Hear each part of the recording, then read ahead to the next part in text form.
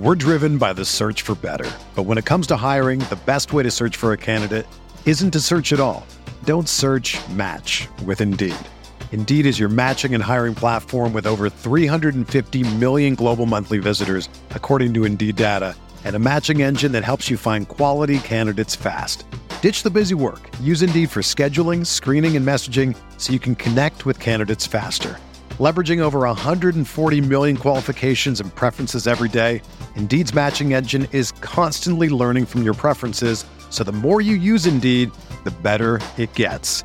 Join more than 3.5 million businesses worldwide that use Indeed to hire great talent fast. And listeners of this show will get a $75 sponsored job credit to get your jobs more visibility at Indeed.com/Blue Wire. Just go to Indeed.com/Blue Wire right now and support our show by saying that you heard about Indeed on this podcast. That's Indeed.com/Blue Wire. Terms and conditions apply. Need to hire? You need Indeed. This podcast episode is brought to you by Coors Light. These days, everything is go, go, go. It's nonstop hustle all the time. Work, friends, family, expect you to be on 24/7. Well, sometimes you just need to reach for a Coors Light because it's made to chill. Coors Light is cold lagered, cold filtered, and cold packaged. It's as crisp and refreshing as the Colorado Rockies. It is literally made to chill. Coors Light is the one I choose when I need to unwind. So when you want to hit reset, reach for the beer that's made to chill. Get Coors Light in the new look delivered straight to your door with Drizzly or Instacart. Celebrate responsibly. Coors Brewing Company, Golden, Colorado. Arteta! What a strike! What a screamer! Zola! And a fantastic goal! Arsenal back in it! And here's Limpar, lines it up, finds the net. Great news, as Sunday's game proves to Arsenal fans all over the world that we can still care about football. This is the Arsenal Vision post-match podcast. My name's Elliot Smith. You can block me on Twitter, Yankee Gunner. Yeah, that's right. I mean, if nothing else, Sunday's game proved to me that I can still care deeply about football and specifically be devastated by it. And with all the losing and drawing and bad results and crappy stuff we've been through, I'd started to wonder if the game had the ability to move me. And it does. Yeah, it was quite heartbreaking. So I guess if you're looking for a silver lining, that would be it. We don't do a hell of a lot of winning anymore, and it's starting to get to be a worry, and we will get to that. There were positives from this game, which we will certainly draw out. There are some negatives from the game that will posit why they bubbled to the surface. And before I introduce everybody, let me just say that I hope you have great New Year's plans and a very happy New Year planned. We have a fun New Year planned for you, or New Year's Eve anyway, because if you'd like to spend it on your phone listening to a podcast, and I'm pretty sure that is in the top 2 or 3 ways to spend New Year's Eve, I will be joined by Tim Clark from Ars to Mouse to do a Arsenal Memories of the Decade pod for patrons. So if you've thought about signing up for Patreon, you want to do a stroll down memory lane, a decidedly probably doomy stroll, a stroll down doomy memory lane, not doomy, not like doomy, but like doom laden. Yuck. Anyway, that'll be up on Patreon tomorrow, so I'm excited for that. And obviously, we'll have the continuation of all these pods as the games come thick and fast. So we'll have a post-United pod after New Year's Day and all that. But I just want to let you know that that is coming. So if you're interested in that, you can do that. We are going to announce the winners of all of our giveaways on the post-United pod. So that's coming up. And as always, if you do want to sign up for The Athletic, there is still time this year to save on next year and get the whole year half off and a month free by going to theathletic.com/Arsenal Vision. And of course, Clive did win, quote unquote, the holiday singing competition. You voted him the person you'd most like to hear sing, which I'm sure you only voted for because he is your favorite podcast member and not because you most want to hear him sing. But I do have the recording, and I am excited to share it with you. It is not ready yet. It will be coming out soon, but that recording is done, and you can look for it very shortly. So with that having been said, Paul's on Twitter at Pause in My Pants. Hello, Pause. Woohoo. Clive's on Twitter at ClivePAFC. Hello, Clive. Hello, hello. Tim's on Twitter. Roberto, hello, Tim. Hello there. Plans for a Scott podcast have been in the works, as I mentioned, and they will be coming soon, as will Clive's transfer pods for patrons. Anyway, so let's start here. Paul, I think that the only way you can talk about this game intelligently is with another panel of people. But another way that you can talk about this game intelligently is to divide it into the segments where we were sort of dominant and where we sort of weren't, and they align pretty closely with when Chelsea went with the back three at the start of the game and when they brought Jorginho on and switched to the back four. And I think it's interesting because there's some people saying that Arteta got out-coached, out-tacticked here. I don't know that I agree, and we'll come on to that later. But if you're going to make that argument, then you certainly have to say that Lampard got it wrong from the start with their back three. But right from the beginning, looking at this lineup, were you sort of surprised at some of the selections? I think Guendouzi coming in excited me, although as we'll come to, that maybe was misplaced excitement, and happy to see Chambers come on, but once again we lose a center back to injury. But it's that front three, sticking with Lacazette in his poor form and sticking with Nelson. Curious what you thought about that, and then how you felt at the beginning of the game as they got going. Yeah, so as we chatted before this, I may be totally out of step with the planet on this. I did watch it a second time, and it does tend to create a separation in your views. I thought that Lacazette's finishing is off. There's no denying that. He's hesitant in front of goal. But I actually thought he was a very important piece of our overall play. I think the front three worked really well. Nelson and Maitland-Niles was a great pairing. Torreira was on their side and forming triangles with them. That was really nice. Ozil was popping onto that right side with them to join the dots. Lacazette was working both sides. Aubameyang and Saka throughout the game was a great pairing. In the first 30 minutes, I mean, so there's the Guendouzi conversation, and I don't think you should criticize anybody in the first 30 minutes for any performance because it all worked, and that's what you take out of it, the system. We'll talk about the later part of it, but I think I'd like to have a go at Guendouzi for the later part because I thought he was actually very good, very busy, and did his job throughout. So Torreira and Guendouzi were a very balanced pairing, I thought, in midfield, and they dominated. And yeah, people like I've seen the outcoached comment a few times on Arteta, but he outset up Lampard here, and he kind of guessed what was coming after the Spurs game. He got a spot on. We totally outplayed them with the ball and without the ball. The shape of this team for certainly the first 45 was immaculate. Absolutely. I haven't seen anything like that under Wenger or under Emery at any point in terms of a unit. It was like a ball of players moving cohesively. And, even after the 30 minutes as they started to play, they couldn't really get at us. It was all around the edges of it. The cohesion in that unit in the first 45 minutes was superb. And I think even in the early stages of the second half. So I think I have no issues with the setup. Obviously, we lost Chambers, which it was and is a big blow. But in terms of the personnel, I think it fully justified itself for the first 30. And I would say even for the first, 70, 80 minutes of the game. Yeah, I have to say, the back three just did not work for them at all. And part of it is because I think we attacked it in the spaces that you have to, which is sort of the wings that are vacated by the wing backs. We had a lot of joy down those flanks, and especially Nelson's side. And then they couldn't get out. The way we had our structure, and I agree with you, Paul, I think we just had a beautiful disciplined structure off the ball that made it very, very difficult for them to play out. And I think when you're using a back three, your center backs have to start the ball progression, right? Like that, they have a lot of responsibility for building the play when they recover the ball. And Chelsea just could not play out for that first 30 minutes. And you look at their pass map, and there's a lot of passing, laterally back and forth between center backs in their defensive third. It looks like a sort of Emery pass map for the first 30 minutes. 86 completed passes of 112 attempted, and almost all of them right across the sort of defensive third or the edge of their defensive third between center backs. So I thought we had that. Our pressing to the touchline was excellent, and that involved everybody. And the centre backs pushing up high to keep it tight. I mean, it was a 10-man press in effect, even if all 10 men weren't chasing the ball.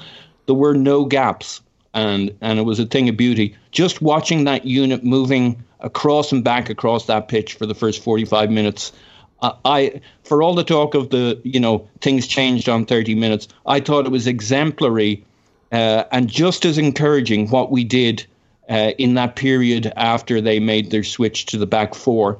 It would have been great to mince them for another, 15, 45 minutes. But I just don't think it's feasible. Given what he came into in terms of personnel, fitness, etc., I think it was incredibly heartening what we did once they made their change. It was just so tight. I haven't seen us play like this. Yeah, I agree that certainly in that first period, that first phase before he made the switch, it was very encouraging. And Tim, I think one of the things that was particularly encouraging was the play of Nelson. This is a player who, for me, has not necessarily been the star of the academy kids coming through. And he's the one that I think had a lot of hype when he came back from his loan spell in Germany. And Saka maybe passed him. At one point, Willock had passed him, although I think Willock is a player that we may have to touch on later as one who is maybe taking a step back over the past few months, which can happen in youth development. You'd have to say Martinelli coming in as a player that has certainly passed him, although not an academy kid. But this was a good game for Nelson, and he really effectively used his pace and his guile down the right wing. And I think, once again, it was just some of the final ball, both from him and certainly with Lacazette, that was wanting. But in terms of Nelson's contribution early in this game, was that some of the best football you've seen him play, for the first team, at least in recent memory? Yeah, I think so. Although I've not been quite at. It's a bit weird because I wasn't as high on him during the summer, for some reason, because I didn't really see a lot of him at Hoffenheim. But I thought, this is all based on like a little 7 to 8 game spurt he had, and that's generally quite dangerous territory. But actually, I've liked what I've seen from Nelson this year. I think you're right. He's actually probably the opposite to what a lot of people would have thought, just seeing like tweets from the Hoffenheim account about a year ago. I don't think he's a high end product kind of player.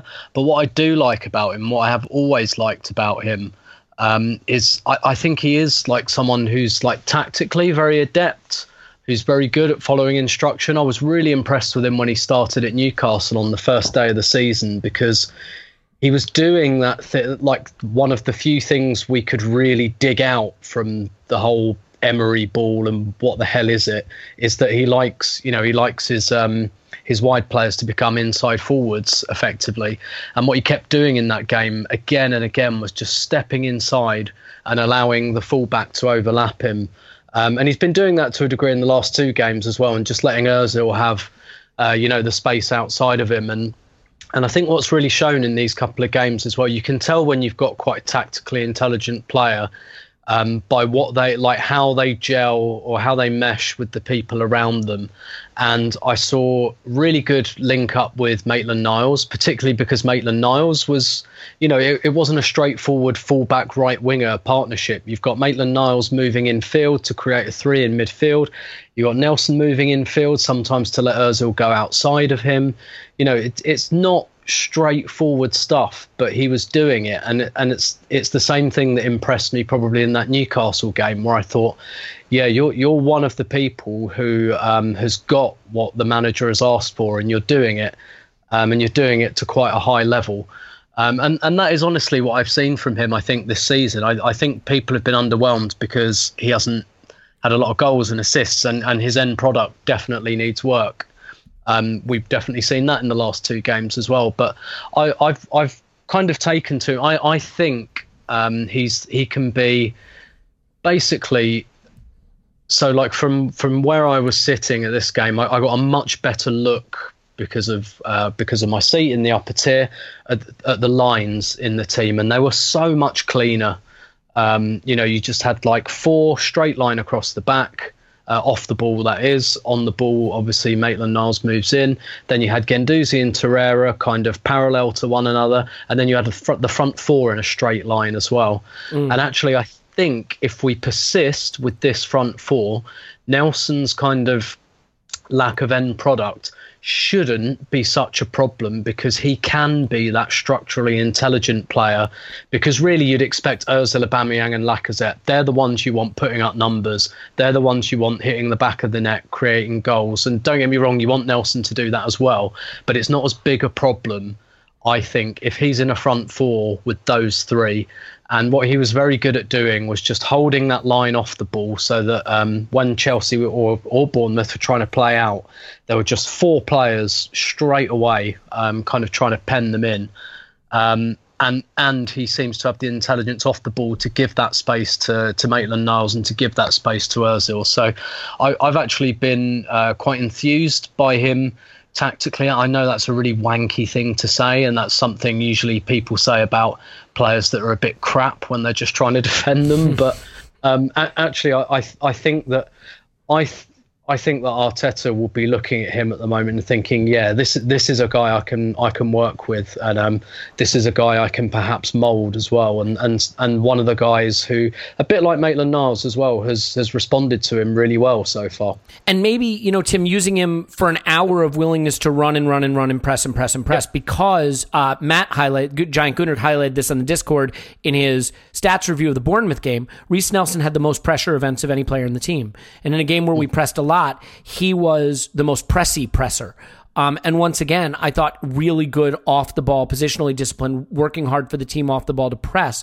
And, you might say there's a lot of things that I think Pepe can give us, but working like mad, running his socks off to press for an hour isn't it. So I'm going to use an hour of Nelson's legs to run him into the ground pressing, and then I've got Pepe to come off and, beat tired legs and get in the box and create scoring chances and things like that.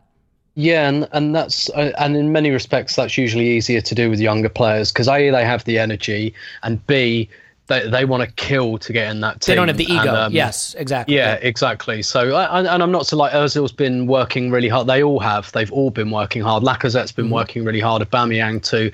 But in some respects, it's easier to say to the kid that's trying to make a mark, run your absolute balls off today, and you've got the least glamorous role in the front 4. But if you want to play, that's what you're going to do. Yep. And Yeah, no, I totally agree. So Clive, before we sort of start to talk about how the game transitioned and things like that, we absolutely have to call out Ozil and Torreira again. And this is consecutive games now where I think during our period of dominance and where we looked really in control of the game, they were stars. Once again, I thought the 2 clear stars of that early period. I would love it if you could touch on both. I think they are both thriving in the structure that Arteta has created. Torreira with smaller space to work in, and certainly the back 3 that Chelsea picked helped him because, as we'll talk about later on, the space he had to cover got bigger, the number of players he had to keep an eye on got bigger, and he was bypassed a little more easily.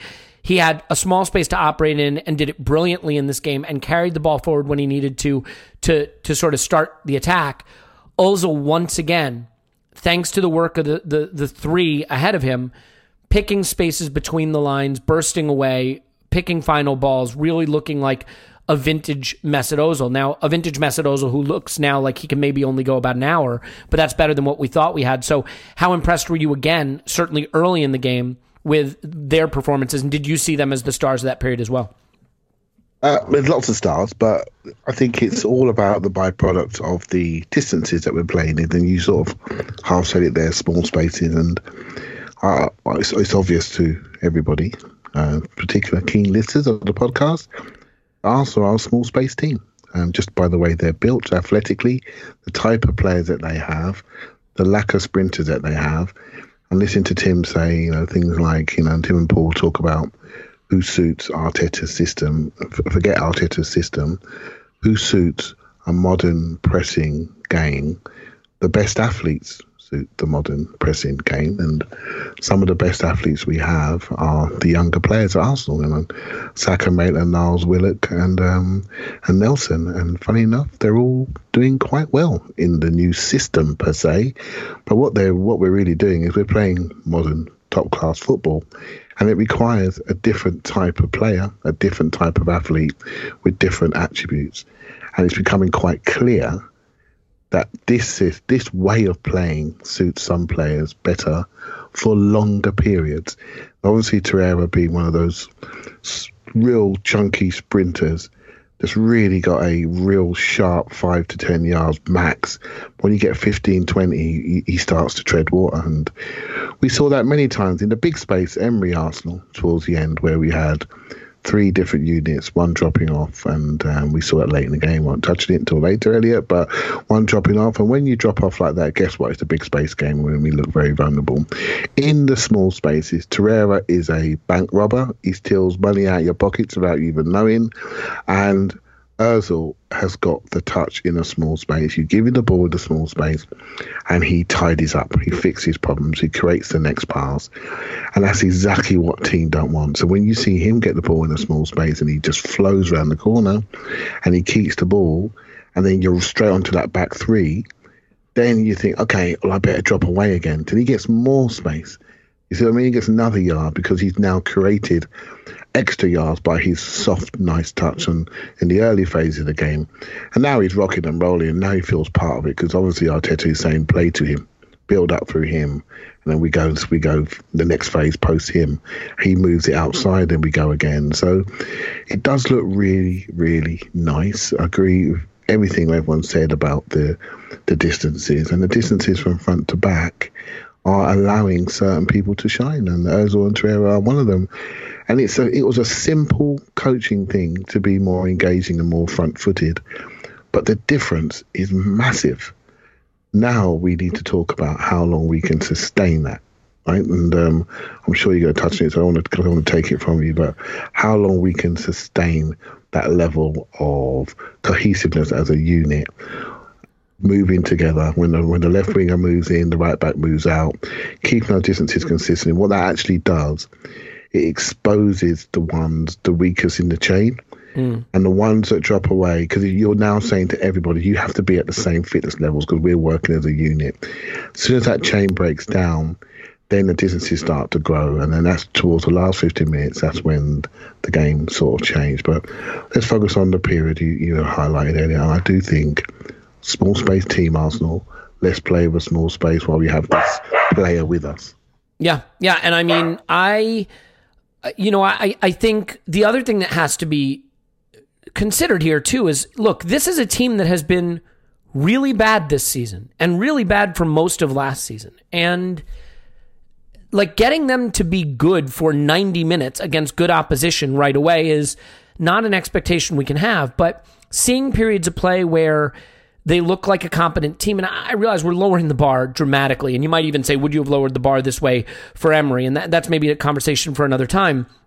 But I do think that the plan that we started the match with was one that was working, that looked like good football, that emphasized, the strengths of the team. And I think we just have to, call out one player in particular who I think deserves attention before we move on to how the changes impacted the game. And Paul, I think, Pierre-Emerick Aubameyang has started to divide opinion because of, what his brother posted on Instagram and some of the social media behavior. And he's not everyone's cup of tea because when he's not scoring, he's not always super involved. And yet he looks as committed to this project as anybody. He ran his ass off this whole game. He worked as hard defensively in his own third as I've ever seen him work in the attacking third. He scores the goal in typical Aubameyang fashion, just, right place, right time. You could even say that's a training ground move. It looked like they were sort of celebrating it like they had planned it.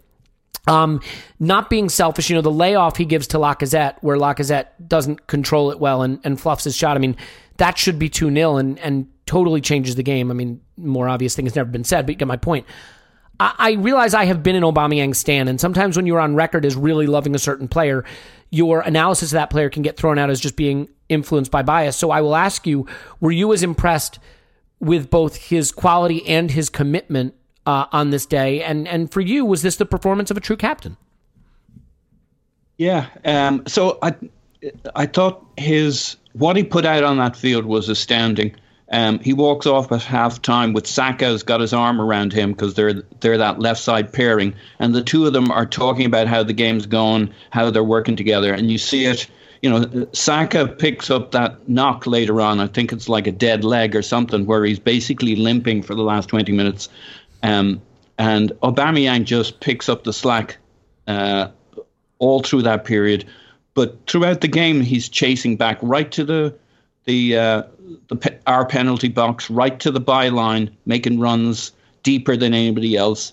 It's a astounding level of commitment, given what our fears were for a senior player. I mean, look at all of the senior players that Freddie was struggling so much with. And this isn't a knock on Freddie. We all know he was in an impossible situation, given no backing, no staff. But who were those senior players who weren't putting it out for Freddie? Ozil, Lacazette on the bench. Aubameyang played throughout for Freddie and I think was putting in a shift, but not like this. I mean, they have whatever happens in the future in this particular game, they put it all out there for each other. And I think that level of commitment was it jumped off the page. He never slacked. Right through the second half when we began to tire, Aubameyang did his stuff the whole way through. I think this is one game he can hold his head up high on as a captain. I think it's really interesting as well. We'll talk about defenders and Luis and stuff, who I think again mostly had a very good game, and it didn't really suit him, as Clive's often pointed out. He's not a player who likes a high line, but I think he generally did really well with it in this setup. But when you look at the captain's talk, if you want to call it that, at the start, where they huddle in a circle, it's Luis who does that talk. And against Chelsea, of course, there's a whole other backstory here. But it's clear that they've worked out what leadership means within this team with those guys, and they're really pitching in. And you hear the comments from those guys and a couple of the younger guys about Arteta. Obviously, they're going to say nice stuff, but when you read between the lines, it really looks like they get why they're doing it, and they just want to enjoy their football. They know the season's gone, in large part. We're kind of shot in that sense, but they want to play. The alternative is an ugly, dirty season of bad football, getting rollocked after every performance, which unfortunately maybe they still get a bit of that after this result. But the performance is just phenomenal from Aubameyang, and he's playing from the left and yet still making and getting his chances. If Lacazette could kick in with some sharpness, we'd really see the fruits of that relationship. I think there's a lot to be said that was good about what Lacazette did, but he's finishing like a guy who didn't have much of a post-preseason fitness and availability. So in the end, Aubameyang doesn't get the credit for what he did in this game because we didn't get the result. Yeah, and I mean, we love to quote things like XG and shot stats and stuff like that, but like if Lacazette was getting his shot off more, we'd have more shots and more XG. I mean, a lot of moves died at the feet of Lacazette, just not sorting his feet out in time. I don't think we need to go into Lacazette, and the only reason I don't think so is we've really covered it. I mean, he's busy, he's involved, the quality isn't there right now. You could say it's confidence.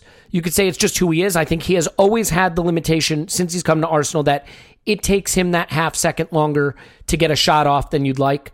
And the difference is in the past, he was scoring from positions where few people score because he's such a great finisher. Now he's just not getting the shots off, so he's not finishing. The layoff where Aubameyang... He's lacking power, Elliot. Yeah. His lower body power is gone. He's obviously not... He must be carrying injury. He's not training as much. He doesn't look as powerful as he used to look. He's not holding people off. Tim touched on that, by the way. Wasn't it just the last pod, Tim, where you were saying basically that when a player misses a preseason due to injury, you've never seen them sort of recover their season fully? Yes, he did. Yes, he did. And the worrying thing is, if I can jump on that, it kind of chills me to my bone when Tim said that, because you'd be inclined to say, well, he's only had 2 games in a row, and like he'll improve his level and he'll get his sharpness and confidence, which is the way you'd like to lean on it, but it may not be. This might be his ceiling for most of this season, which is the scary thing. But if he can get sharper, he'll score the odd screamer because he just has it in his locker. But if he's not going to get his shot off, and if he's going to need that extra beat, sorry, Clive, I cut across you. So why don't you finish your thought on his lack of power? I was just referencing that it ties into something Tim had been saying last pod, which I think was a really astute observation, in that maybe he just has never quite gotten his fitness level this season to where it needed to be. I think it's maybe more of a signpost that he's carrying an injury and he's not able to train at the levels he needs to train at to get to levels that we've seen him previously. This looks very reminiscent of his first season when he had that, I think it was a knee injury around Christmas time of his first season. He delayed his operation, had his operation, came back and he started to fly. And just before he did take the operation, I had similar feelings about him then. I worried about him. Spurs fan called him Alex Lack a Threat. That's their nickname for him. And I'm thinking, oh, that's not good. But he came back and he started firing. He looks underpowered. You can tell when he's running for the ball, his legs collapse. Everything in his body is not coordinated. He's not carrying his natural power that he has. And a big part of his game is his power shooting off both feet. If we're not getting that, then you ask yourself, is he posting up like Giroud? Is he connecting the play? On occasion, yes. But we're lacking the power in those boots, and we need to get that back as quickly as possible because he's looking the weakest of our front set at the moment. Well, and it's difficult, right? Because, I mean, there are reasons that you pick him because, it's easy to just say, well, then you got to drop him and put Aubameyang up front. Well, then who's on the wing? Will that player work for the team the way that Aubameyang has been? I mean, you can't move Saka there because you need him at fullback. So now you're talking about Pepe, but Pepe's not a left-sided forward. So do you put him on the right and Nelson on the left? Probably not. Martinelli's injured. He doesn't have a lot of choices. There was a lot of focus, and we'll come on to the substitutions, about Arteta getting out-coached and the substitution patterns. I mean, second game in a row where he's lost a central defender due to injury early, lost that sub, plus he's got injuries and fitness issues and limitations in the squad. Like, I don't know what you expect him to do with two subs and no players, but we'll come on to that. Tim, if the stars were maybe Ozil and Torreira in that early part of the game, unfortunately, I think at the point when we were playing well, the player who was not playing well was Guendouzi. I have worshipped at the Church of Guendouzi since he's arrived, as everybody knows. I still believe in his ceiling and who he is as a player. And development is not linear. But this is certainly a worrying stage in his development, especially when we get a coach who finally seems to have us playing a sort of comprehensible style of football that you would think would suit him in a position that's natural to him. He was outperformed by his youthful peers in positions that aren't necessarily best suited to them.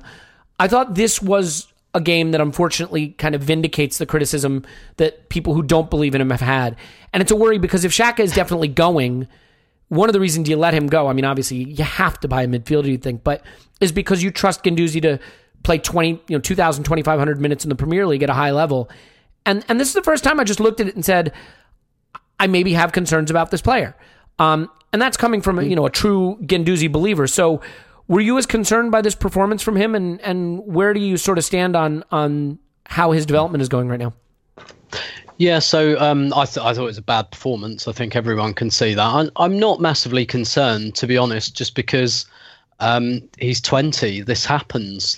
And we've probably seen why he's been sat down for the last few weeks, and in fact, probably even prior to that, when Ljungberg came in and Ljungberg made the call really not to play him, I think we could kind of see why. And that's kind of fine. Like, that happens to most 20-year-old, other than the absolute freaks. That happens to most 20-year-old players, and it's fine. If he's still in this kind of rut in like 6 months or a year's time, then yeah, it's really time to worry, and it's time to think, wow, have we overhyped this player? Like, your impression of his ceiling, for my money, is still absolutely bang on. That's not to say he's going to find that ceiling. Lots and lots of young players with huge potential don't, and we've had a lot of them at the club over the last decade or so.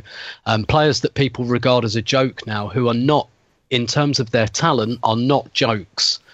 I know how Denilson was considered before he came to Arsenal, and things just didn't work out for him for a number of reasons. That just happens.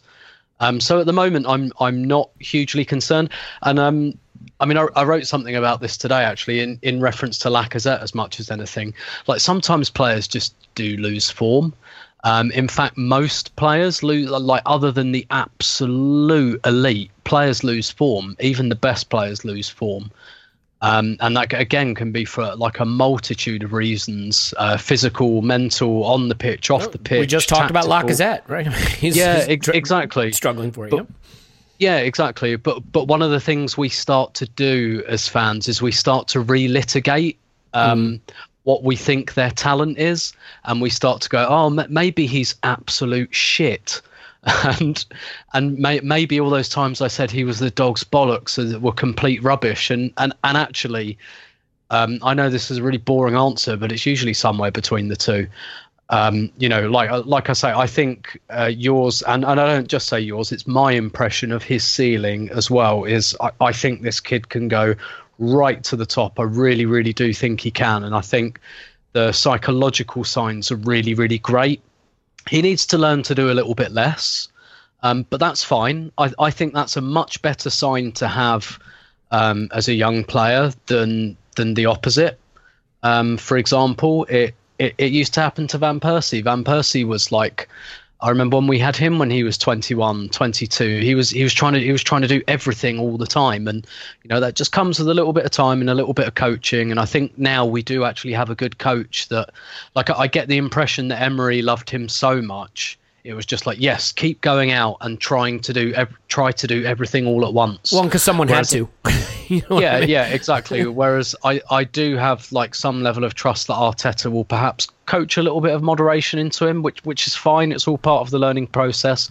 I'm not really concerned at all, but at the same time, like, I recognise that a lot of the time talent and potential isn't realised, and I still don't know if he will realise all of his, but I am not at all ready to reassess what I think his talent level is and how far I think he can go. I think this was completely to be expected, to be honest. He's come from Ligue 2 as a 19-year-old, and really probably none of us when we signed him expected to even see him like on the bench until about now. Like, most of us when we signed him probably thought, yeah, he'll play a bit of Europa League, a bit of Carabao Cup. Maybe in his second season he'll start sneaking onto the bench, as the 6th or 7th sub. And that obviously the fact that he didn't do that creates a different level of expectation. But I still think he's an absolutely super talent. He's not playing well at the moment. That's fine. That wouldn't concern me for a good few months yet. Yeah, and I'm going to tell you something. I think the problem is that he is compared with Granit Xhaka. And so you have these battle lines drawn. And I think he's a very, very different player from Xhaka. And I actually think Xhaka is a more traditional deep-lying playmaker who likes the game out in front of him and is better when he's a little deeper and can survey the pitch and see what's ahead of him. And I think Guendouzi, and I've had this suspicion for a while, is a little bit better when he's a little higher up the pitch. His interceptions are better. His breaking up a play is better. He has a better eye for when to jump a pass. I think he can play the final ball. He has that kind of floated over the top ball. He can play the through ball. He can play a little short pass, and he can duck around a defender. I see him as a left 8. I don't know if you agree, Clive, but that to me is what I see. Whereas Xhaka, you want him, sort of in your half, making that intermediate value pass. I think you want Guendouzi 5 yards for into the opposition half. Do you sort of agree that and again, I don't want to make this a Guendouzi versus Xhaka pod or just a Guendouzi pod because there's a lot more to get to. Let me give you 1 minute quickly on Guendouzi because then I want to shift gears into another period of the match. Yeah, Tim called it actually about only when he said about reducing his role slightly. I think I called it when I said he's a left-sided 8, personally. But then. Yeah, he's a left 8. That's what he is. Eventually, don't just repeat what I'm saying, Clive. Come on. When we do go to 4-3-3, he will be the left 8, and that suits him. He drifts that way, and he likes to come on his right foot and sweep play passes that way, seeing the pitch from the side. That's what he is. A lot of what he did basically was. Reminded me a little bit of a young Aaron Ramsey when I used to criticise him a lot more. I felt he used to try to do too much and was never where I wanted him to be. Right? So, and I wanted a coach to reduce his space that he worked in.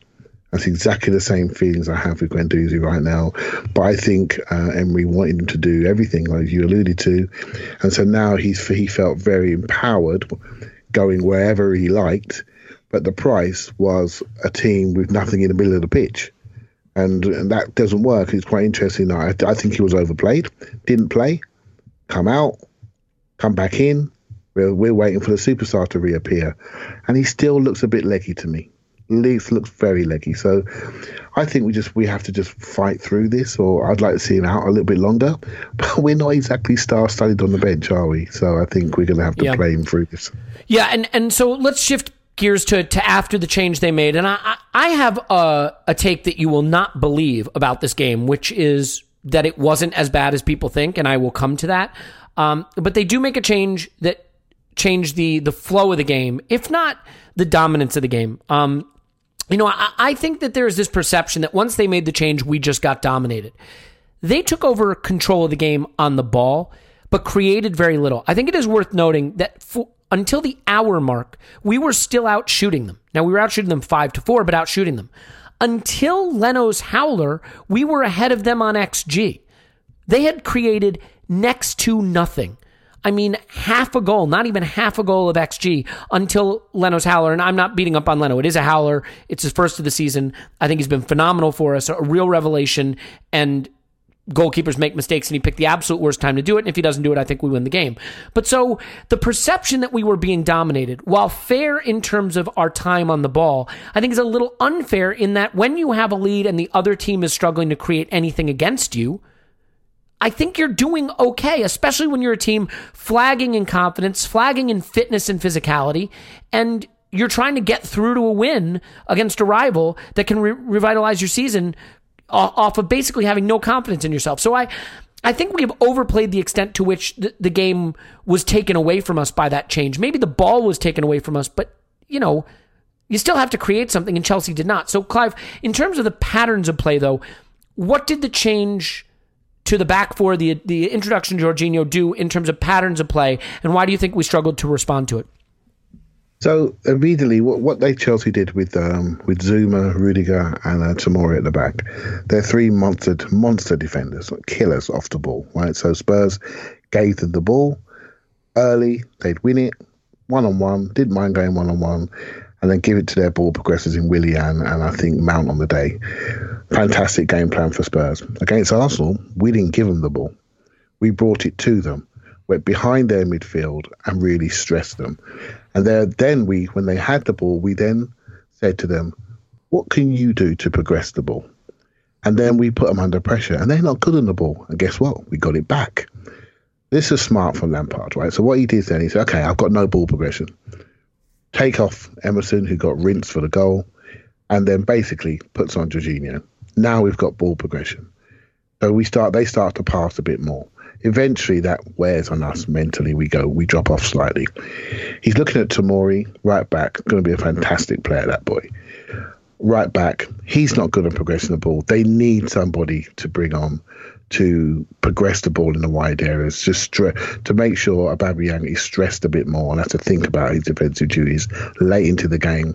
By doing that, they take him away from where we want him to the box.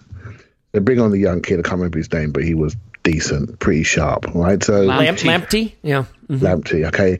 And I have heard about him, but I've never seen him. But to come on as a Chelsea youth player without to be that slightly unknown compared to the ones we all know about, and do that, well, fair play to you, right? So he strode into the wide spaces and kept Aubameyang honest.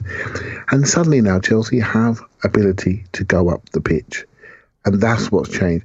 Now that stresses us. So that stresses our unit. That stresses our compactness. But what it really stresses, lads, is our mental fragility. We haven't won many football matches. And we started to play the finishing line. And we started to hold the game. And the natural tendency was, okay, they're progressing. I'm feeling it. We're okay. We think we can handle them. We think we can handle them. Let's drop in and do it by spaces around the box and drop away. And so you can say it's a form of control without controlling the game. But I'm sort of with you. Although I was incredibly stressed.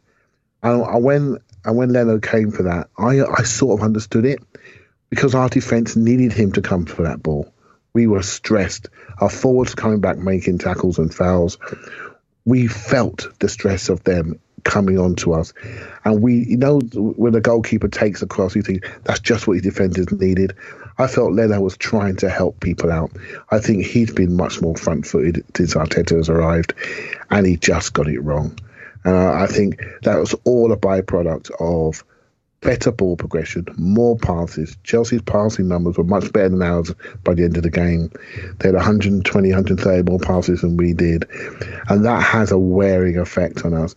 What I would have done, potentially, I would have just took Ozil away from the front line a little bit more and dropped him right in and just create a 3 in there, a tie at 3, rather than play with a 10. I'd have gone to a 3 and I'd have gone that way. And I said, right, I've got to make sure I cut off passing lanes to stop the progression, to stop the entry passes into forwards. That's what I would have done late in the game. But again, if the bench options were there, it becomes a more obvious substitution. He's looking at Willock, he's looking at Smith Rowe, who had a bad outing last time. So he does like for like with Willock and Ozil. And I think maybe he's bringing Willock on, yes, but playing him as an 8, not as a 10. But Willock sticks in the bottom corner, we all think what a genius move that was. So fine margins, but I felt ball progression for Chelsea improved. Could we have reacted? Only maybe with a slight tweak of Willock's role late in the game when Ozil ran out of legs. But apart from that, I don't think we could do much more than what we actually did. Yeah, look, I don't think anyone's going to accuse me of being a Pollyanna. That's not my brand. But like, through an hour of this game, they had 4 shots. Their XG, their expected goals were 0.14. Okay? They had done nothing. Even by 75 minutes, they were on 7 shots, and their XG was 0.33. They then had 2 good chances. They had the Tammy Abraham header that he missed, and then the goal is a tap-in, and they basically equaled the entire XG they had to that point in the game with the tap-in goal from Jorginho, okay? But like prior to that, they're doing nothing. Really next to nothing. And Elliot, can I add one thing? Please. Think of all the yellow cards and fouls they had to commit to stop us on the counter that the ref let them get away with. Yeah, I was going to ask you about this, yeah. So that doesn't show up in the stats, right? For Lacazette was stopped 2-3 times in really promising countering territory, and yet that doesn't show up as anything but a free kick to us. So, I mean, that's the way the game's played these days, but the referee had a huge role in that period where we were out of possession, keeping our shape, recovering the ball, and then the promising chances we did have, they snuffed out versus what we did when they had a counter and got the second goal. Yeah, I mean, here's why I think it is such a tough situation for Arteta. Think of all the things at play. You've had 1 enforced substitution, okay? So already you've only got 2 subs that you can use. You don't have a lot on the bench to call from, oh, by the way. Right? I mean, you're not sitting on a loaded bench of experienced players to come in and kill off a game. You have basically no one in midfield. Like, no one. Joe Willock. And a Joe Willock who I think has been bad and maybe needs a spell out of the team. But if he's out of the team, who the hell do you even use? He's got no one to call on. All right? Now, think about it from Arteta's standpoint. You have a lead. You don't have a lot of the ball.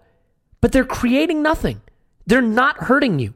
And Wise after the fact, a lot of people are saying, oh, I should have brought, and I said this at Wise after the fact, oh, he should have brought on Pepe probably for Lacazette or something. But like, do you trust Pepe to do the defensive work? They're not hurting you. They had 4 shots through an hour, 6 shots through 70 minutes. They've created nothing. You don't look like you're in trouble. I mean, I had the fuck yes tweet in drafts ready to go right before Leno's howler, because I was like, we're just seeing this out. It was a reasonably professional defensive effort. Mustafi, to his credit, heading a lot of balls away, doing a really nice job in the air. Luiz, I thought, showing that maybe after all, this won't wind up being a calamitous transfer, because I think he's been good in these last 2 games and was really good again in this game. Really, really good, to be fair. And so it's tough for Arteta. You got another game on New Year's Day against United. You've got a tired squad. You have not much on the bench. You only have 2 subs available, and they're not hurting you. So what are you really supposed to do? Do you change it all and invite potential risk or pressure by bringing on a player like Pepe and maybe losing some of your defensive shape? You see the energy is flagging in your squad. You might need to take a couple more guys off, but you've only got 2 subs. I'm reiterating a lot of things now, but so I just thought Saka's already limping. Saka's limping. Ozil is, you're only going to play him for an hour. So Paul, he had very few choices, and the game turns really on the substitution that we talked about from Chelsea, but it also turns on 2 crucial refereeing decisions. Obviously, there's the decision not to send off Jorginho, who, I don't know how he stays on the pitch. Prior to that, there is the Guendouzi tug at the edge of the box. It could have potentially been a penalty and potentially a second yellow card. I am minded to say that if we are going to be outraged that Jorginho stayed on the pitch, which is fair, we may have to ask ourselves why Guendouzi was able to stay on the pitch and why they didn't potentially get a penalty. So while I think the refereeing was poor and they got away with a lot of tactical fouling that impacted the game, on the balance of the two big calls, I'm more inclined to see it as balanced. I'm guessing you maybe don't agree with me. Do you want to give your quick take on those two incidents and whether we got the worst of it there? Yeah, I don't think it was balanced. I mean, it's a question of degree. And the Guendouzi thing was so light, and it was on a guy who wasn't on the ball. It was on Jorginho, in fact, I think, again, who had already released the ball. So the referees kind of let him play go. It was on Abraham, Paul. Abraham, okay. Conversely, there's no ambiguity that the Guendouzi, the yellow that should have been for Jorginho against Guendouzi was a clear and outright yellow. I mean, he gave a yellow for that to who got a yellow for that exactly? Torreira got a yellow for the same thing for us, yeah. Yep.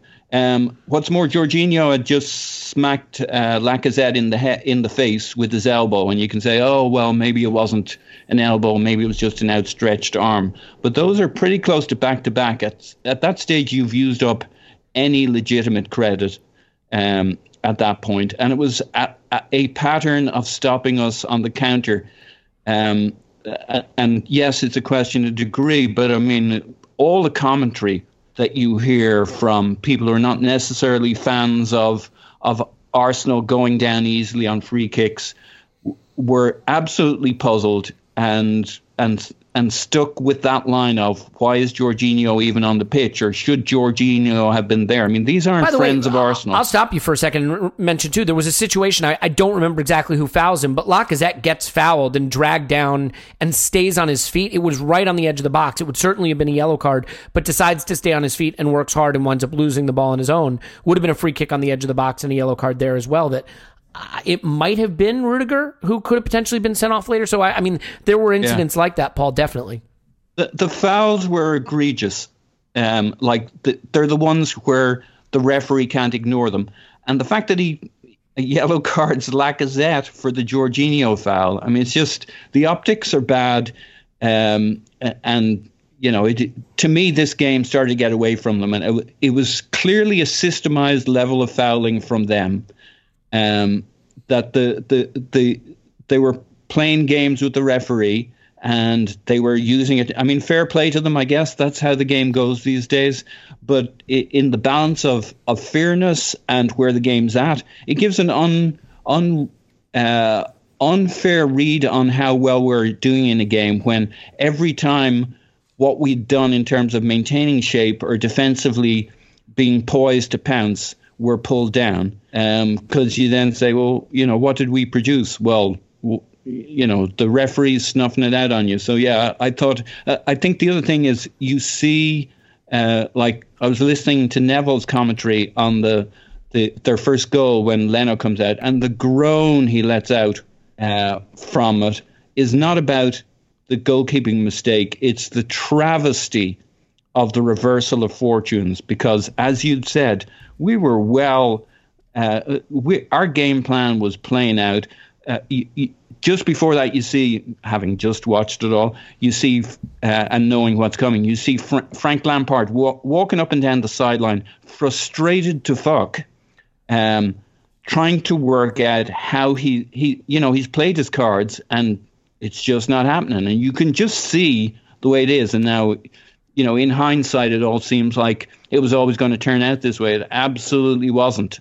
And yeah, we lost our legs after that. But then, as you alluded to, this is a team we're kind of like a beaten dog, sorry for that expression, but we're just kind of used to what happens after that. But up till that point, I don't know.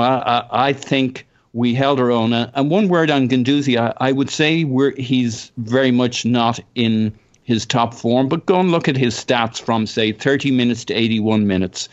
his work rate, he may not have been. He was brilliant better on in the ball. period where we were worse. Yeah, you look at all of the stats you can for tackles, blocks, clearances. Nobody works harder. Nobody does more than him. And there's a reason why he's involved in all those situations we're talking about here. So, yeah, I don't think he's in great form. But I think he was actually pretty significant. And the interesting balance was he let Torreira shine, whose passing was excellent under all that pressure. It was around 90%. And he's playing through all that period, keeping it really clean. I do think he got a bit tired, though, and he started rolling when challenged. And, when you're a little tired, you're going down a little too easy. And we even saw that on the Jorginho goal. So they were all starting to fade. And I mean, look, the narrative of a game is often developed by the last thing you see. And the last thing you see in this game is Arsenal getting absolutely hammered, because after the Leno error, we really lost the game. I mean, we lost control, we lost composure, we lost structure. We chased a win that wasn't there with tired legs and psychologically defeated players, and it didn't work, and we lost. And I think if you just want to draw the narrative of the game from the last, 7, 8, 10 minutes of the game after the Leno howler, then yeah, we were soundly beaten. But that's not the game that was happening up until their equalizer. It was a game that we had at least a modicum of defensive control over. And if you want to say, oh, well, how is this different from an Emery game where we're just sitting on a lead and getting battered? Well, we weren't getting battered. Watford had 31 shots against us when we were sitting on a lead. Up until the hour mark, Chelsea had 4. Up until their equalizer, we were out XGing them, for whatever you want to place on that. Yes, they had more of the ball. They did not have the clear chances to win the game, and we were not under the caution the way that we were, in games like that Watford game under Emery, where we just battened down the hatches and got beat up. We were controlling the game with the defensive shape, which was nice to see. And so, Tim, I'll ask you, people want to say Arteta got out-coached, Arteta got out-tacticked. What the hell is the guy supposed to do? I mean, I'm not just going to sit here and say he got everything right. Maybe there were moves he could have made earlier.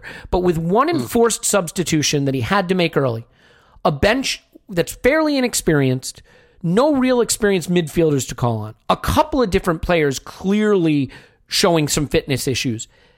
I mean, even with the benefit of hindsight, you're Arteta.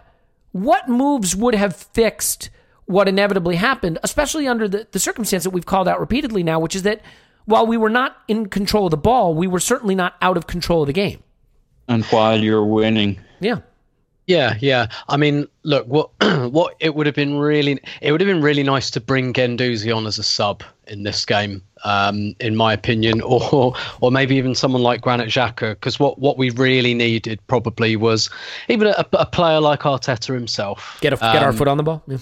Yeah, exactly. That was exactly what we needed at that point. One thing I will say, I will kind of push back on though, I think he should have taken Lacazette off, and that's not just a hindsight thing. That's something I said at the time. He instead of Nelson. Yes. Yeah. I agree with that.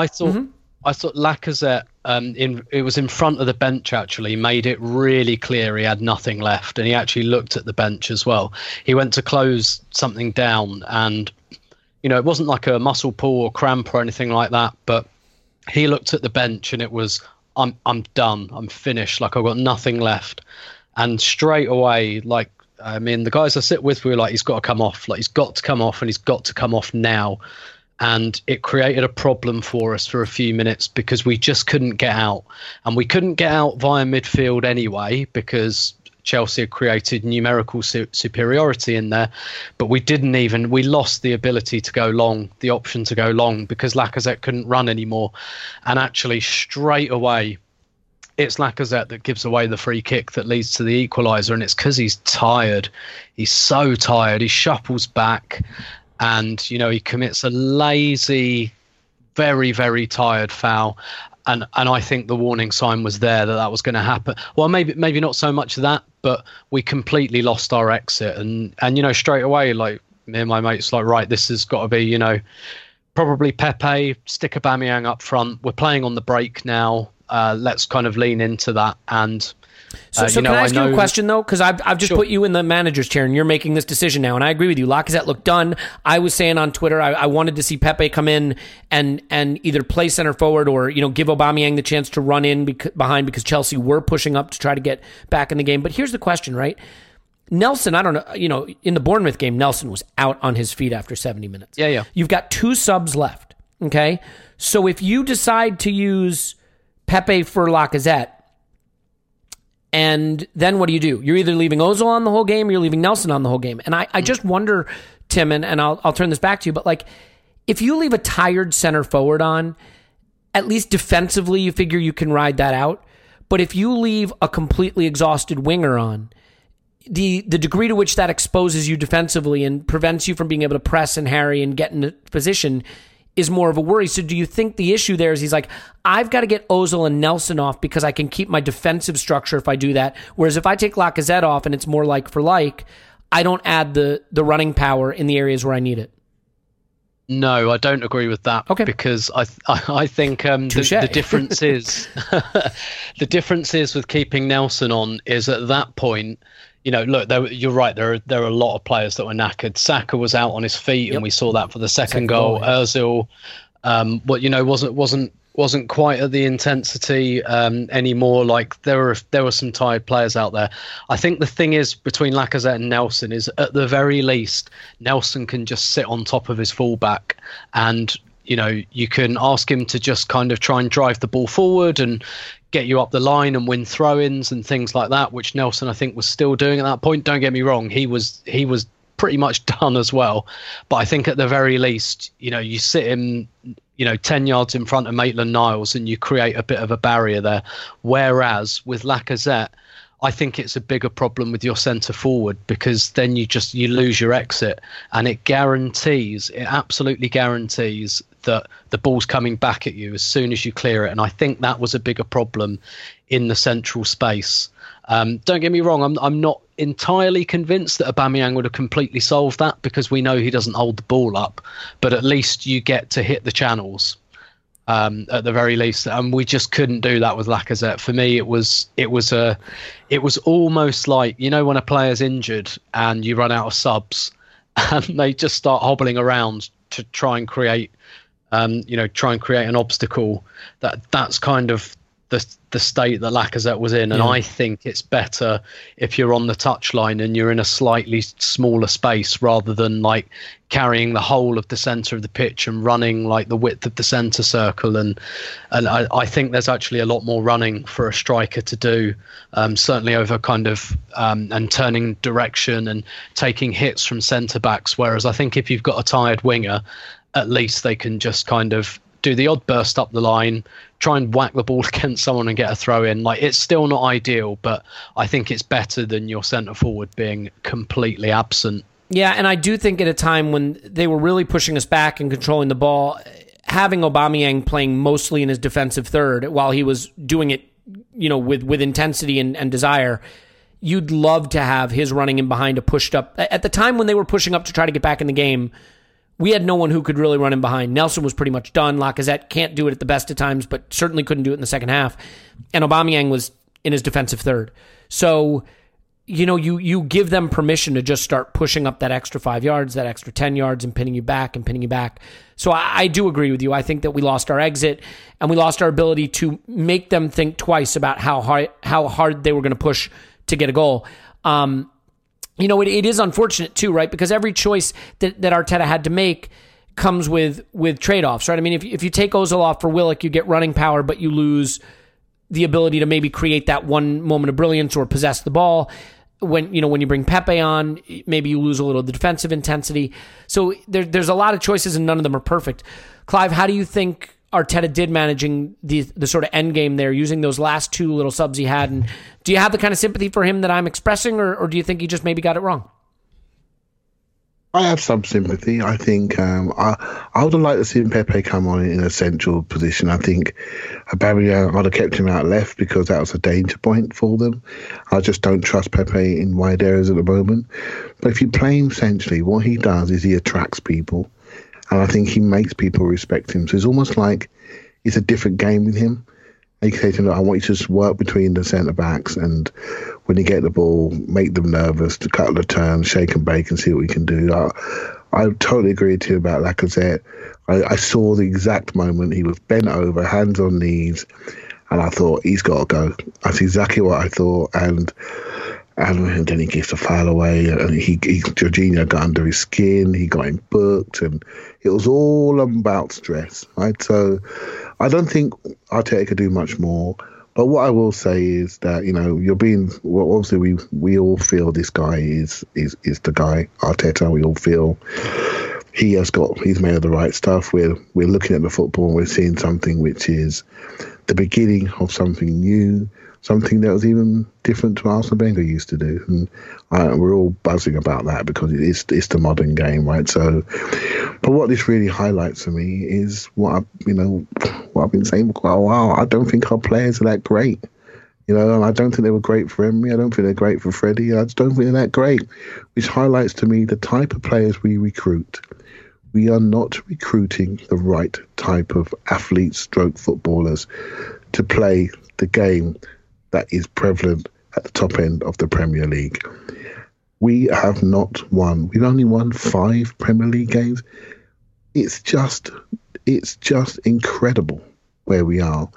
And we debate these names. We talked about how Ozil couldn't last. He couldn't last. He's taking home 18 million quid a year. He should last. When you're not playing Lacazette, when you're sitting on the bench and you're moaning and groaning, I hope you're doing extra running, because it doesn't look like it to me. It doesn't look like it, because when we needed you, you weren't there. You weren't fit enough. These details really, really count. It's the younger players that are going beyond their abilities, beyond their experience. They shouldn't be doing what they're doing. They haven't had the loan, so they're in there and they're doing it.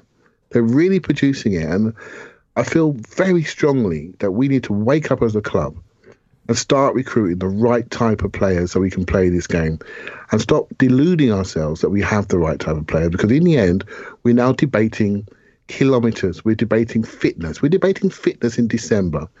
That means we haven't been putting it in. We haven't been working hard enough. We've been insular. We've been unprofessional. We haven't done our extras. We're not doing things like Mason Mount has done, and hired his own chef and hired his own personal trainer, and he's out there doing it. That's what Smith Rowe needs to do, because he's just as talented. He needs to work harder to get to the levels that those young Chelsea players are at, because they ran us off our feet. That's the truth. They were fitter than us, stronger than us, and we need to do more. We need to be demanded more of. And this is why I'm so excited about this manager. And I hope the club can see this and realise that the players that we have are not the right players. And this coach is brilliant, but he's only as good as the tools that are in front of him. And I'm not saying that he's a bad workman, because he's not. He's got experience around substitutions. I'm sure he'll get some wrong, because we all do. But I'm telling you, he needs better, fitter, faster, more athletic players that are secure on the ball and that don't do silly things because they're physically underpowered and dropping away from the game because they can't manage. They can't manage the last 25 minutes of a game. This is consistent now for a couple of years. We throw away halves of football. Why do you think that is? Because we don't have the right type of player in our squad. And so that's why I've always been saying about blowing this lot up. I don't love them. I don't think they're good enough. And I think no matter what this guy can do, and I hope he gets supported, there's a ceiling to this. I really believe that there's a ceiling to where this is, because in the end, you can only go as far as your body takes you, and that's becoming more and more prevalent. I hope they'll get fitter. I hope some of them will grow, but some of them are going to break, and they're the ones that need to go. Yeah, look, I think the fitness issue is now very, very clearly in focus, and maybe we'll just finish with that as we get ready to say goodbye. But before we do, Paul, I just want to touch on their winner.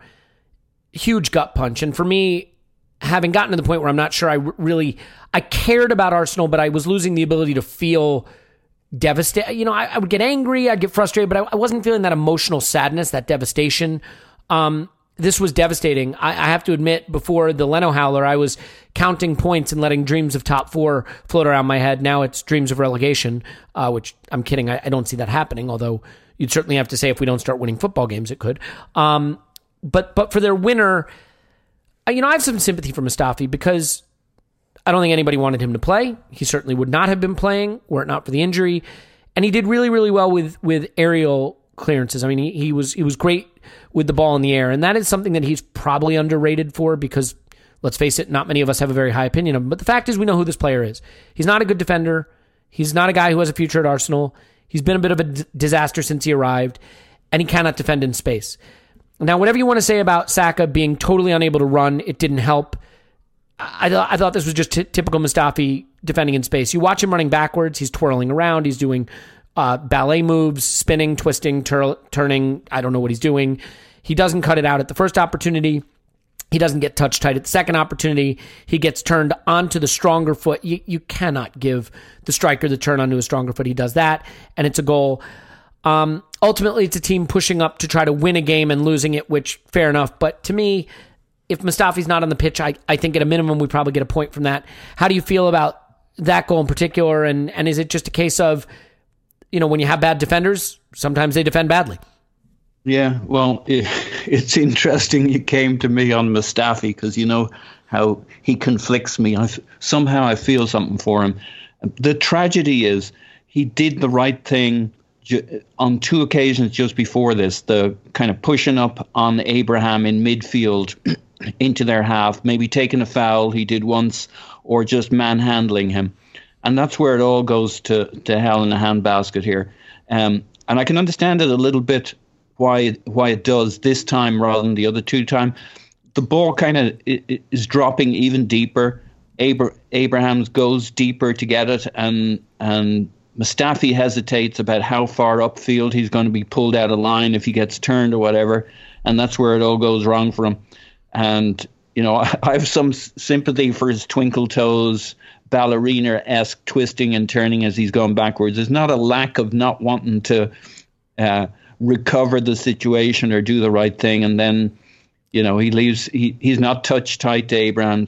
He gives him the strong foot, as you said, so that he turns onto the right foot, and then he does a ballerina scissors in his efforts to close it all down. And you're just like, man, you almost had a really good game, but the person who got Mustafi'd was you. And unfortunately, it brings all of us with us. And yeah, he's one of those players. He's just not good enough. He's always got that mistake in him, even when he'd done, pretty much everything right to that point. Himself and Luis had actually done things right. But, Arteta, he's asked about the naivety of the goal. And I think it's interesting because he says, I think we had the structure really well. We had more numbers than the opponent and were completely in control. I think it's a 5-against-3 situation. It's the structure we need to control those sorts of situations. And, our centre-backs are pushed right up. And you can't then drop off, which is what we did. And both centre-backs have to drop off, and suddenly we have all that space. It's ironic, too, right? Transitions. Mustafi used to be the guy that I was infuriated because he would dive in at the first opportunity and take himself totally out of the play. And now he's become the guy who will back off all the way into his net, given the opportunity. I don't know what switched, but that's not working either. Yeah, but the heartening thing on it is you can... After Arteta said that, I went back and had a look at it. And yeah, you can see what we were supposed to be doing on it. We were almost there. He did it right twice in a row that half. The third time he drops off. And, it's the narrative. There's the old Arsenal coming through. This thing's going to take a little time. But we nearly snuffed out that transition correctly. Yeah. And at some point, look, guys, I watched... Virgil van Dijk handle a one-on-one situation with Adama Traore, arguably the hardest thing to do in football right now, with pace, power, and composure in the tackle, and it was just a thing of beauty. At some point, your defenders have to do good defending. We want to put everything down to tactics and positioning, and that is fun to do, but the players have to be good enough. And to your point, Clive, if they're not good enough, that's just not going to work. I have some concerns with some of these players. We're playing a lot of young players, and most of them are doing their best job to be competitive in difficult situations. Joe Willock, for example, is a guy who right now I'm not totally sure that that's someone who's ready to be thrown in at this level of the deep end, but he's having to play. And I think in the last couple of games we've looked weakest when he's been on the pitch, and that's not an indictment of him, but I think some of these guys just aren't going to be ready at this level. Can I say quickly on Elliott? I know we won't have the time to develop this, but I would ask people to go and have a look at on Willock when he comes on. In general, I agree with you. I've been very disappointed with Willock. But in this, he did everything he was supposed to do. Well, he nearly scored. Right? Yeah. Well, I don't mean should have. I mean, could have scored. Had a good chance to score. Could have. Whisker.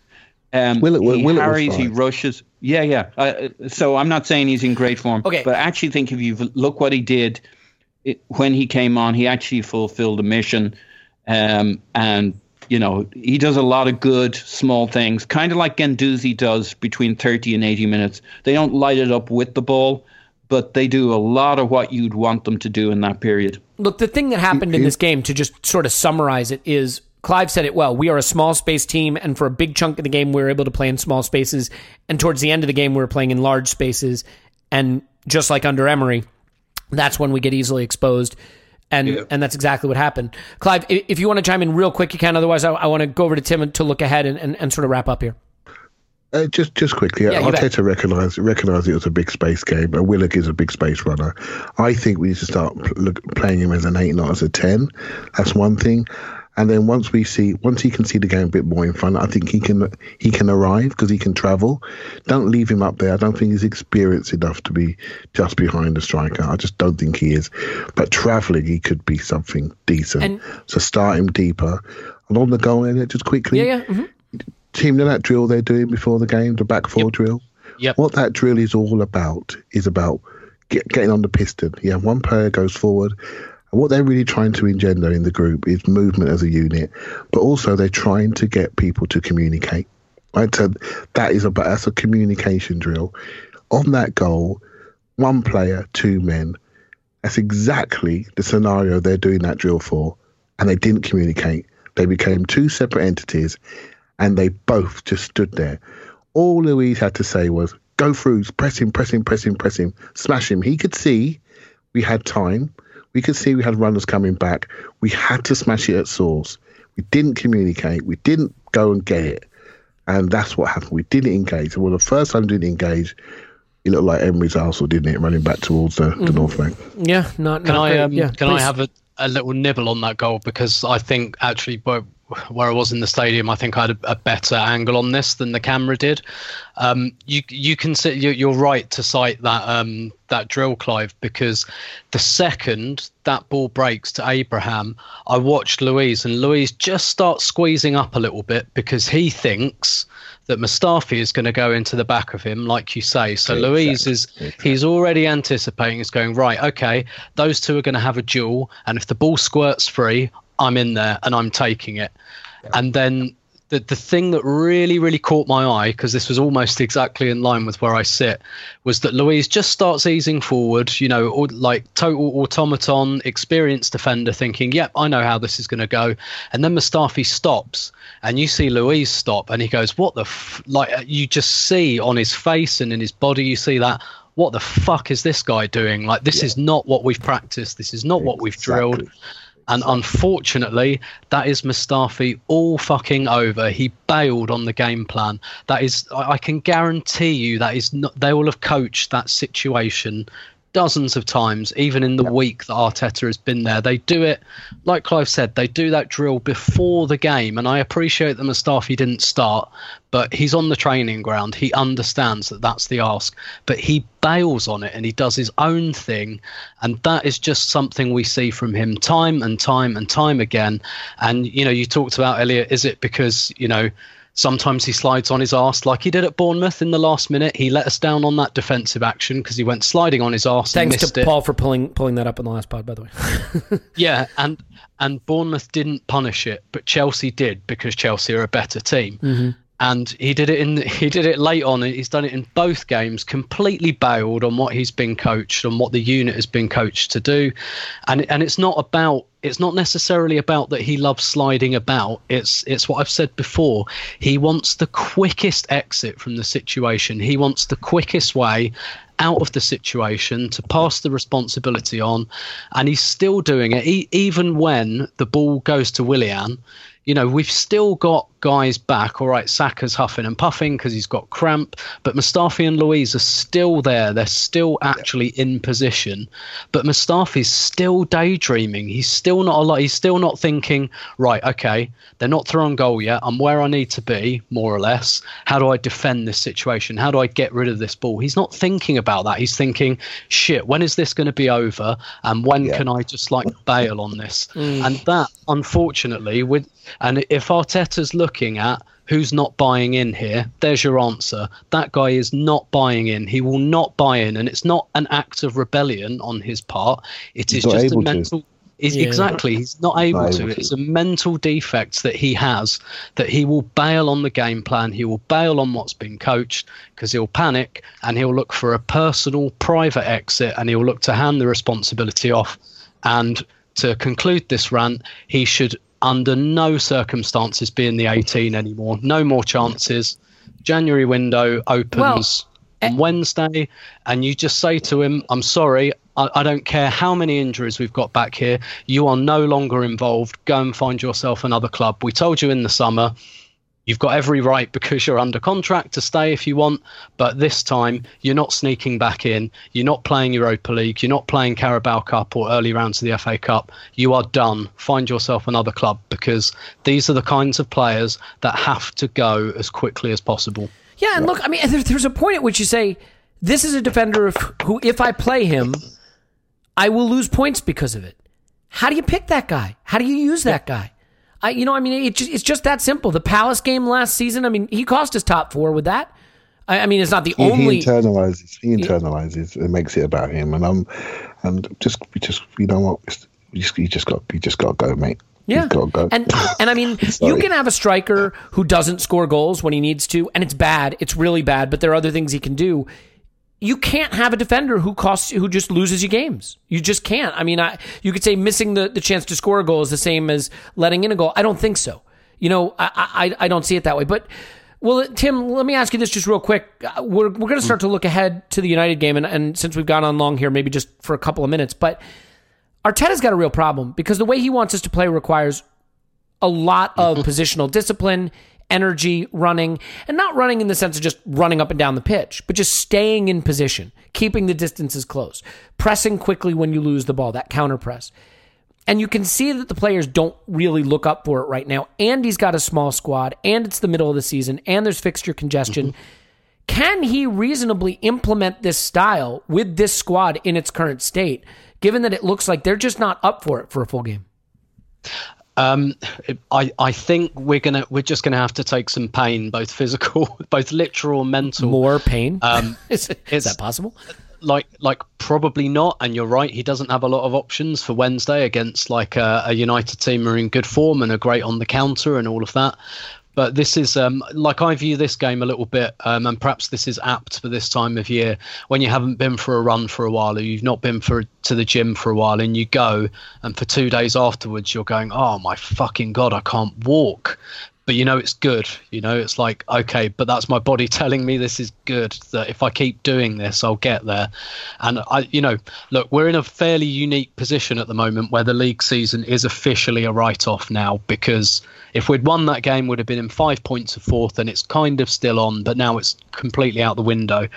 And so we're probably in a position where we can kind of afford, a few kind of, if we have to burn a few players and lose them to muscle injuries, we're probably just going to have to do that for the greater good in the long term. So I share your concern immediately about Wednesday. I think they look absolutely done for, and this is reason number 117 that Raul Sanllehi's job should be on the line, because he thought that this was a good time to make the managerial change rather than the November international break or the October international break or the summer. We could have yeah, I understand why they didn't do it then, but this was a fucking terrible time to do it. This really was absolutely terrible, and hugely incompetent decision making. But it is what it is, and we've got to live with it. And we can rest players against Leeds, and we've got a lot of young players. We've got some players who have like David Luiz. He came out the team for a little bit. We've done a fair bit of chopping and changing up to this period. Ozil hasn't played every game by any means. Torreira hasn't played every game by any means. Xhaka had, gave himself a nice little mid-season break by telling everyone to fuck off.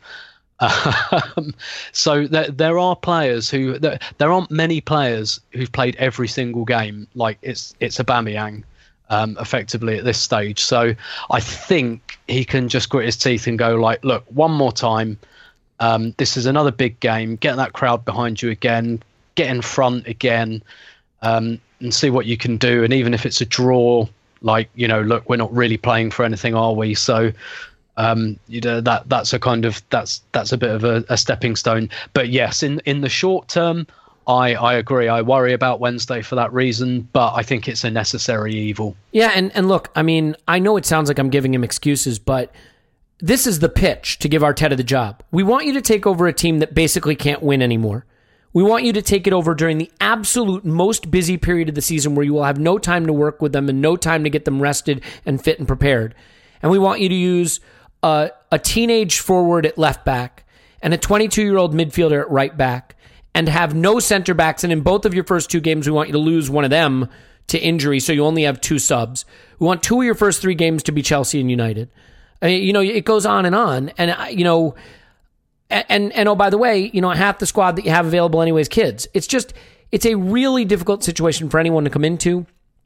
And this is what he has to cope with. Now, this is why he paid the big bucks and why he gets the job is because they trust that he can cope with it. And I have to admit there's been enough good things in the first two games to feel good about it. But I do worry a little bit about the United game because this is a team that just desperately needs something positive to happen. And we certainly don't look set up to do it. So, Clive, I'll throw it over to you with a quick question about the United game. Just for the sake of having fresh legs, he's got to start Pepe, right? If not now, when? Yeah, I hope he does. I really hope he does. But like we've spoken about Mustafi, Pepe has to buy in. He can't be, we can't treat him any different to anybody else. He can't be jogging about. He can't be making insecure decisions in the last third and creating a transition game. We need him to buy in. We know he's got the talent. When he's on the pitch, do you see him not buying in? Sorry to cut across you, but I hear that he has to buy in, and a lot of that is coming from rumors of there must be something on the training ground. And there's a lot of extrapolating and assuming and guessing and reading the tea leaves. When I see him on the pitch, okay, maybe he slows play down a little because he likes to take the extra dribble or the extra touch, but I don't see a guy who's not buying in. Do you? Yeah, I've heard some rumors. I don't really want to repeat them because they come from a really good source. I don't want to. That's encouraging. Say, but and to be fair, Arteta has hinted at it in terms of training, how he's applied himself and that kind of thing. So there's something. When I say buy-in, well, this is I'm going to allude to it now. When I say buy-in, you have to buy into the group. So it's not just how you're training; it's how you're behaving and what you're doing within the group, even post-training. That's as much as I'm going to say. And you need to connect to your teammates. That's all I'm saying. And that's just not on the pitch. That's off the pitch. We only see them in their fun day of work. There's an office. Keep him talking, Elliot. He's nearly there. There's an office at London Colney, which is their place of work. Really, Emirates is the fun day, and how you behave in that environment is what really, really, really makes you a player in the squad. And I think he's got work to do in that regard, and some of that he just needs to settle in. So that's fine. That's just we shouldn't really even really think about that too much. But in the end, we have a much weaker squad than we had last year, even though we got excited mostly about Pepe, really, and that hasn't worked out. And some of those 6.5 out of 10 players in Wobie and Mkhitaryan, and we sort of missed them on the bench now, didn't we? Coming on, giving us 6.5 out of 10, taking those few minutes away from.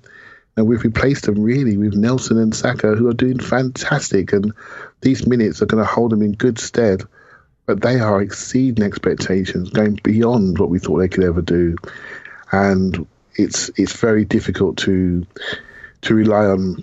I think Mkhitaryan anyway. I'm not sure the goals they scored last year, but we're asking Nelson to score for us and work up and down the line. It's a lot. It really is a lot, and he's doing great. But that's why we're in the situation that we're in, and we're very reliant on some of those senior forwards. And I'm afraid the mentality of our senior forwards is very questionable. It's very questionable, and this puts us in a very dangerous situation, because without the goals, then we are looking down, not looking up. Well, I guess the real question now, guys, and I just want to get maybe like 30 seconds from each of you on this, and that's it, like legit 30 seconds, not like, and now we've hit the 2 hour mark. Paul, I've always sort of wondered, how does a mid-table team fan get through a football season? What is it that drives them other than cups? Like, and I guess we're there now. So top four is gone. The season is a busted flush for domestically, the league season. I guess the excitement now is just seeing what Arteta does with this group and seeing if we make progress. How are you going to watch this league season now, just as a fan? We haven't had to do this. I mean, in my lifetime as an Arsenal fan, I've never had to do this. Just grind out a season. I mean, I guess you could say in Arsenal's last season as coach, we kind of gave up on the league in February, but it's not January yet. So how are you going to approach the league season just from a viewing standpoint now? Yeah, on a personal basis, I actually find it as fascinating seeing a group of people trying to dig themselves out of a hole. So I won't actually have any difficulty having interest in the process. Thank God the guy at the center of it is one of the few guys on the planet I'd be interested in trying to see solve the problem. So that in itself has its own fascination. The biggest difficulty for me is not all the things you've listed. It's the most painful aspect of it is the fan support part of it. I'm not beating up on anybody. It's just fans don't do well when they're losing or when the team isn't doing well. And we all know this ourselves. You know, you very quickly get into the finger pointing. We don't do well with loss. We protect ourselves from defeat because defeat feels like a kind of death, and that brings out the strongest emotions in people. And it all gets ugly quickly. And so the good thing, we've tried hard in this podcast to talk about this game up to the 81-minute mark. Don't throw out the baby with the bathwater. On a personal basis, I'd have if there wasn't a rest of the world, if I just watched these games on TV and then shut off, I'd be fine with the rest of the season. You just know what's going on with the fans, and you're concerned that they're going to contribute to, when things are on a knife edge, from being able to keep the positives and it tilting towards the negative, and the baby goes with the bathwater. So that's going to be the most painful aspect. You need some results, even if it should all be about performance, and it should all be about having a process that's heading in the right direction. But bad results can capsize a boat. Yeah, I mean, that's fair. And I think you have to ask, the danger here, Tim, is the balance in the squad is such that you have young players who might be willing to buy into a project without winning right away. But you got a lot of senior players that are already reaching for the exit. So Aubameyang's camp talking about wanting to be gone in January. Xhaka probably is gone in January. Lacazette almost surely will not stay another season. Paul's on Twitter. Pause my pants. Thanks, pause. Bye. So just as a last thought here, I mean, both as a fan but also as players, do you worry that even with a bright young coach who looks like he maybe has good ideas and really could potentially lead us somewhere special in the long run, that the lack of a competitive season ahead of us in the league is going to make it difficult for him to keep the players committed and really get a fair chance to start his project out on the right foot? Yeah, possibly. I kind of tend to think that probably needs to happen anyway.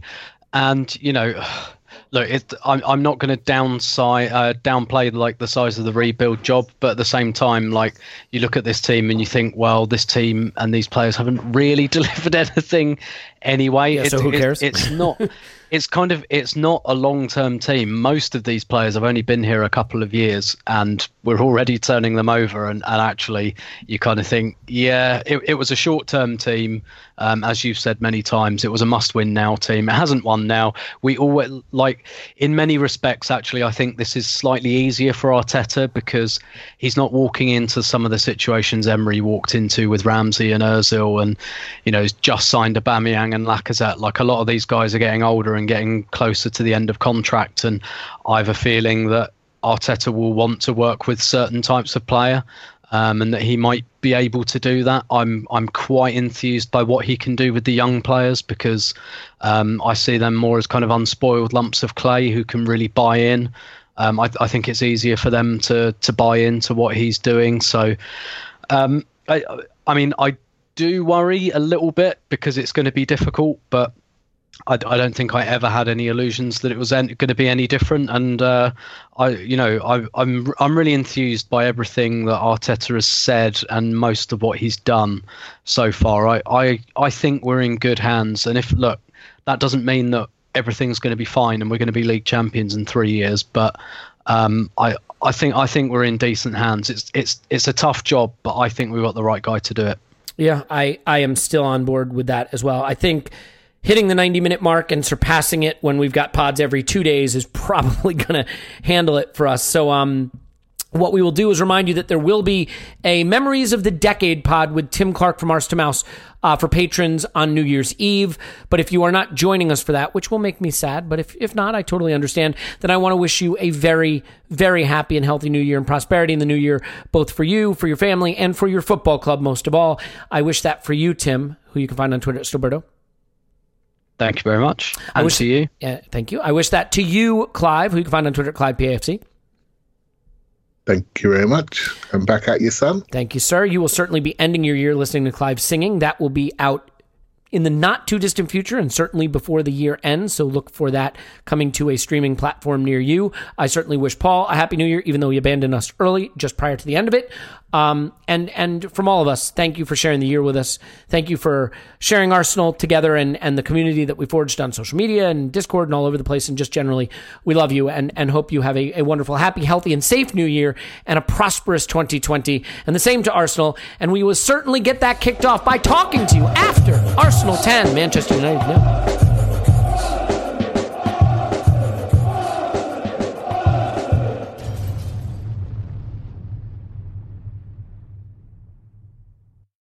Everyone is talking about magnesium. It's all you hear about. But why? What do we know about magnesium?